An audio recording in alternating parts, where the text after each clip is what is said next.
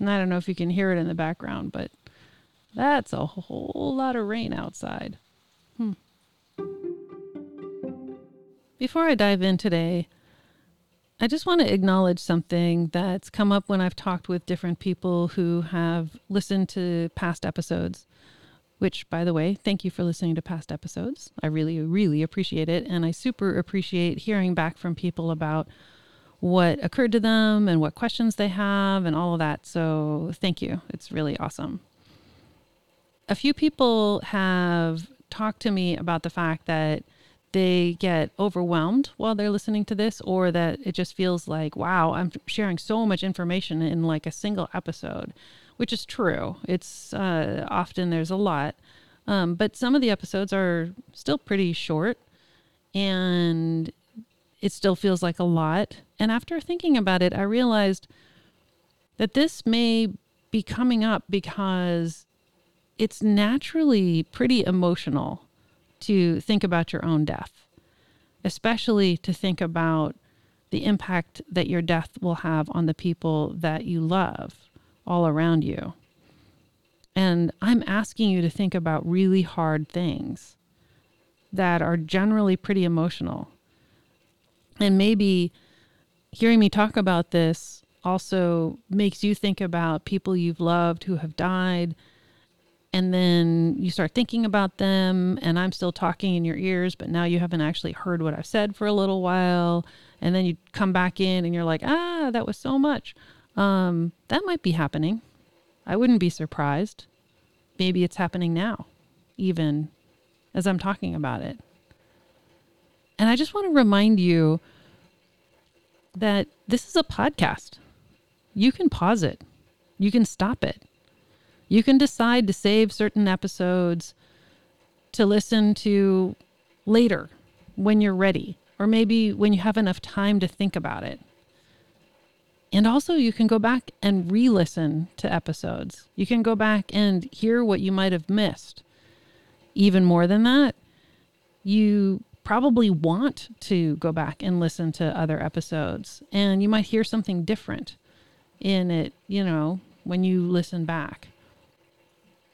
And you'll probably hear different things also because your life changes and you've learned things in between. Or maybe you've had some experiences that now inform your understanding of the kinds of topics that I'm talking about. I mean, heck, I'm even hearing different things when I go back and listen to interviews that I did a year or two ago. Those things are really hitting me differently now. And it's not just because those were interviews from before the pandemic and now the world looks different, although it really does. But also, it's just I've learned things. And so now I can understand some things better. Or I hear something and now I have different questions about it than I did the first time I heard it when it was just new. So I find the topic of death in general to be extremely rich, and that I can learn so much about myself and other people and about relationships and about how to live and about so much of all the things that we do while we're here on this earth. All of it can be affected by what we know and how we think about our own deaths and the deaths of the people around us. So if you're starting to experience some emotional stuff listening to this show, cool. I mean, seriously, cool. I welcome that, and I hope that you do too. And I will take no offense if you need to pause it. I won't even know that you did it. Just take care of yourself, because that's really, really important. And I'm saying all of this because today I actually want to get into a topic that may be quite emotional for some people. I'm going to be talking about the concept of a good death. So I just want to tell you that up front. And you'll make decisions for yourself about what that means for you and when you want to hear this, or how you want to hear it, or how many times you want to hear it. All right. enough preamble. Here comes the sting. Hello and welcome to Dying Kindness, the podcast for people who are going to die someday. I'm Sienna Stewart, and I'm going to die someday. You will too. So let's all learn what we need to do and make some key decisions before we die in order to be kinder to those we'll leave behind. I believe we should write these decisions down and collect them into one place, what I call a death binder. You can get a template for your own death binder and more at my website, dyingkindness.com. On behalf of the people who love you, I thank you for taking care of them by thinking ahead. And now, on with the show.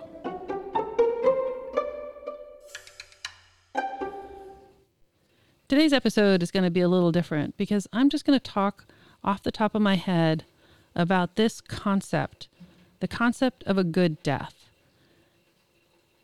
It's something that we say a lot and we hear a lot. Oh, this person had a good death, or I want to die a good death. A lot of the things that are underlying whatever it is you have in your mind as a good death are going to come up for you when you start filling out your advanced care directive and you start having conversations with your family. Or maybe you're already having these conversations with your family, but maybe you're not really fully explaining what you mean by a good death, or maybe you haven't really asked them what they mean or what they think they heard about what you said.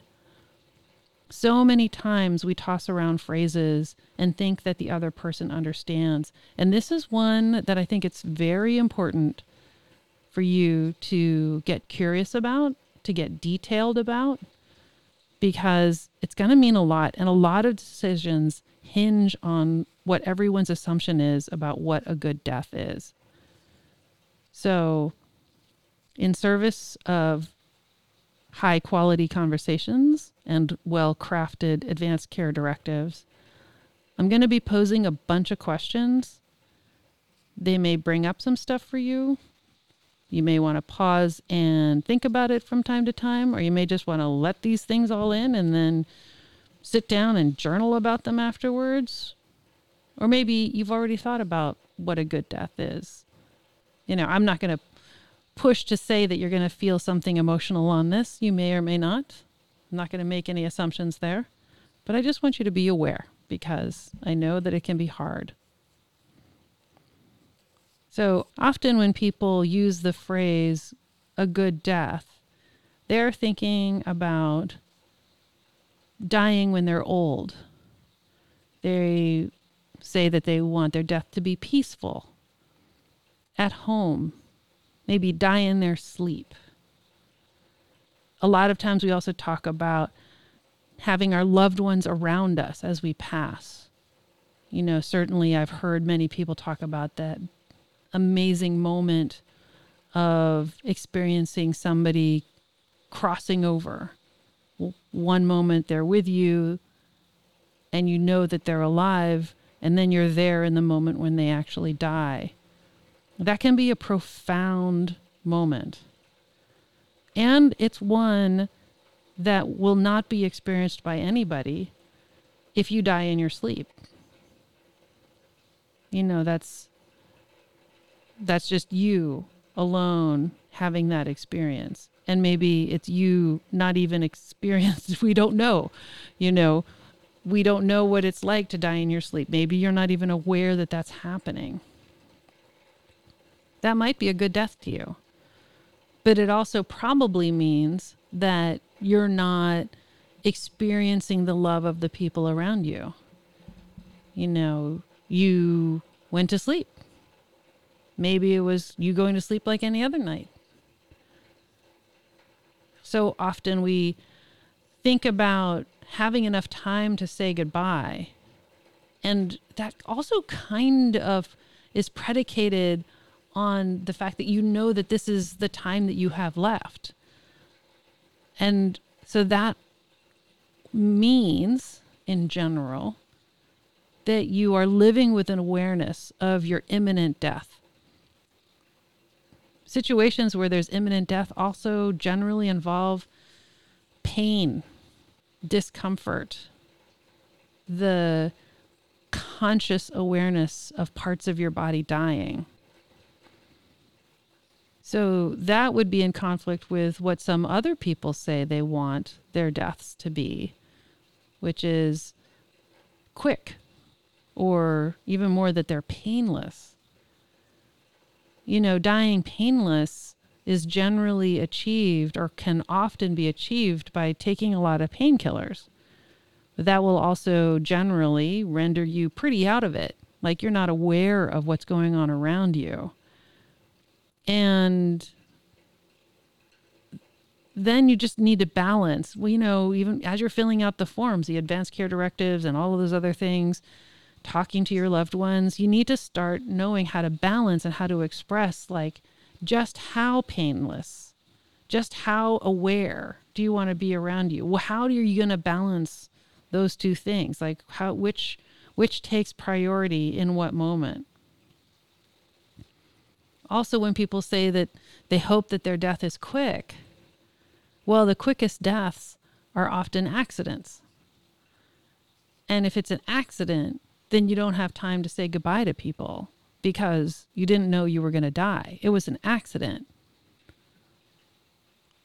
So how does that go together?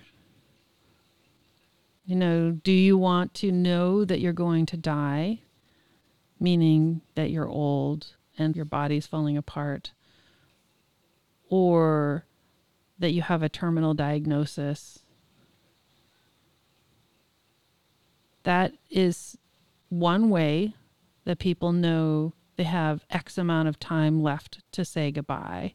It's because they can feel death coming into their bodies in some way. Or they've been told by their doctors what the statistics are for people who have had their conditions in the past and how long they have to expect to live. But that's not quick. And it's often not painless. Sometimes people say that, when people die doing something that they love, like a sport or die for a cause or something like that, that's a good death because they died doing something that they loved. Again, though, that's usually an accident. They probably didn't go out there expecting to die. So they may or may not have said all that they need to do before they went in to do that thing. I mean, it kind of invites the idea that you want to live every day as if you've said all the things that you need to say to the people who you want to hear them. And can you live like that? It'd be pretty awesome if you could. And it's also very difficult to keep that in mind as we go through our day-to-day.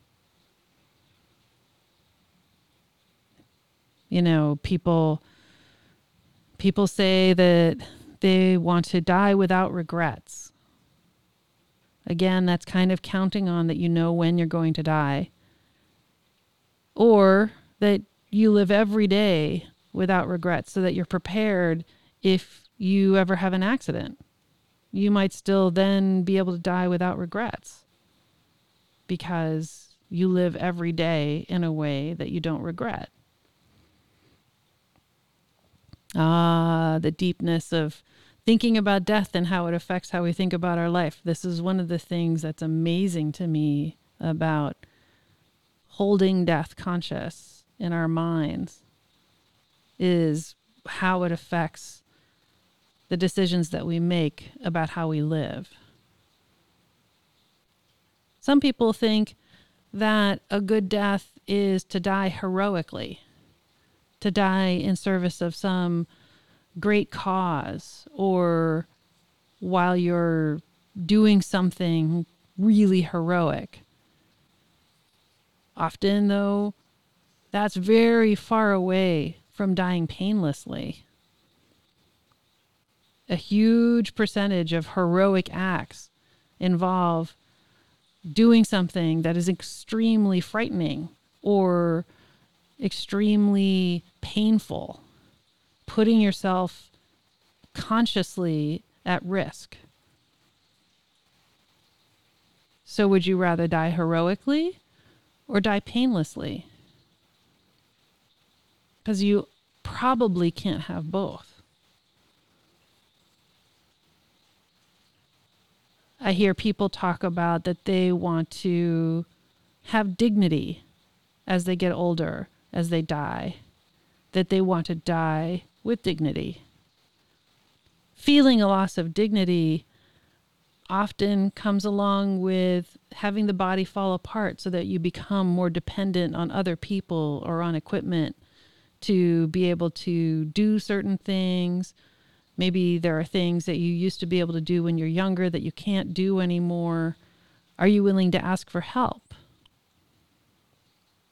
If you're not, or if it feels like accepting help is a loss of dignity, does that mean that it's better for you to die, perhaps a little bit on the earlier side than is absolutely necessary, in order to preserve your dignity? I don't think there's a wrong answer to that, but I do think there's a high value in thinking about it. We also often talk about not wanting to be a burden on others. But then again, it's really hard to live alone if you're starting to have some issues with your body or your mind. So do you accept help perhaps a little bit earlier so you could get used to those systems so that you can set up new patterns so that you're not a burden on your friends and family? Would you lose some time with your friends and family, some closeness with them by doing that?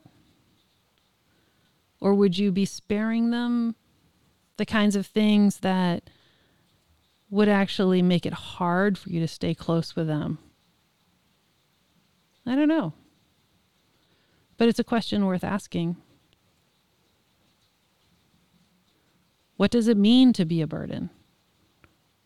What is a burden? We're living longer, and our bodies haven't really evolved to support these extended lifetimes.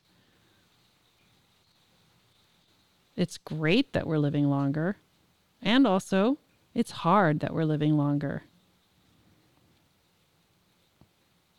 How do we live in the face of these long lives?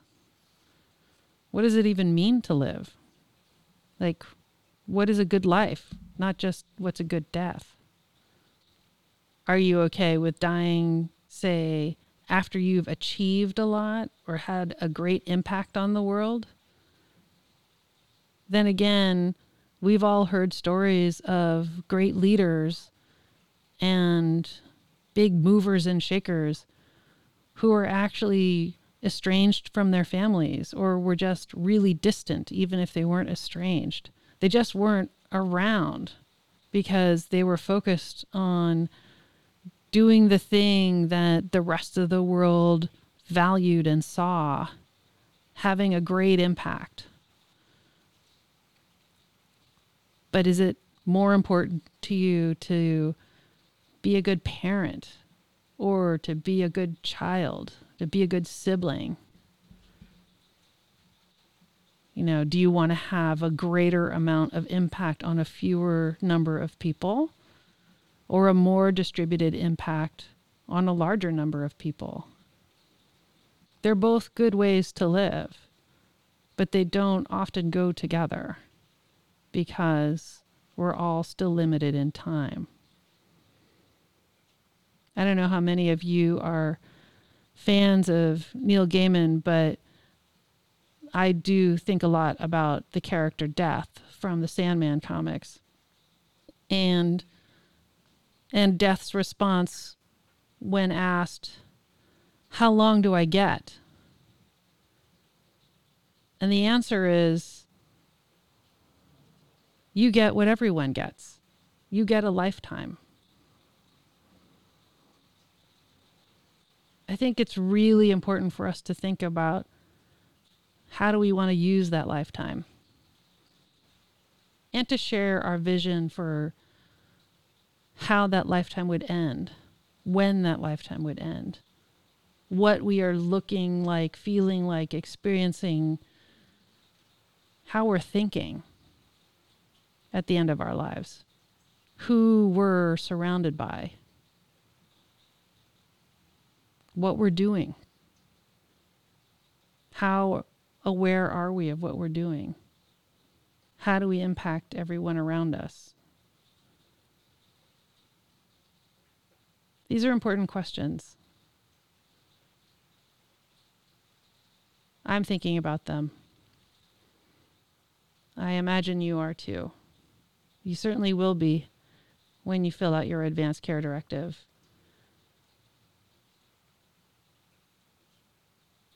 I'm glad you're here to think about them with me right now.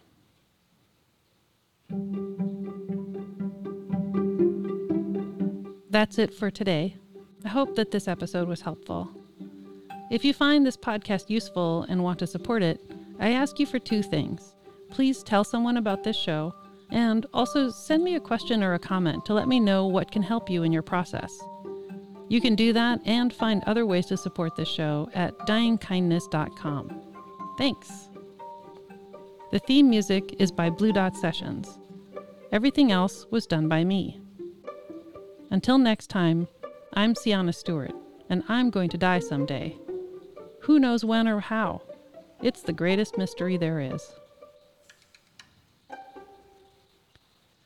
Today's death reading is from When Breath Becomes Air by Paul Kalanithi.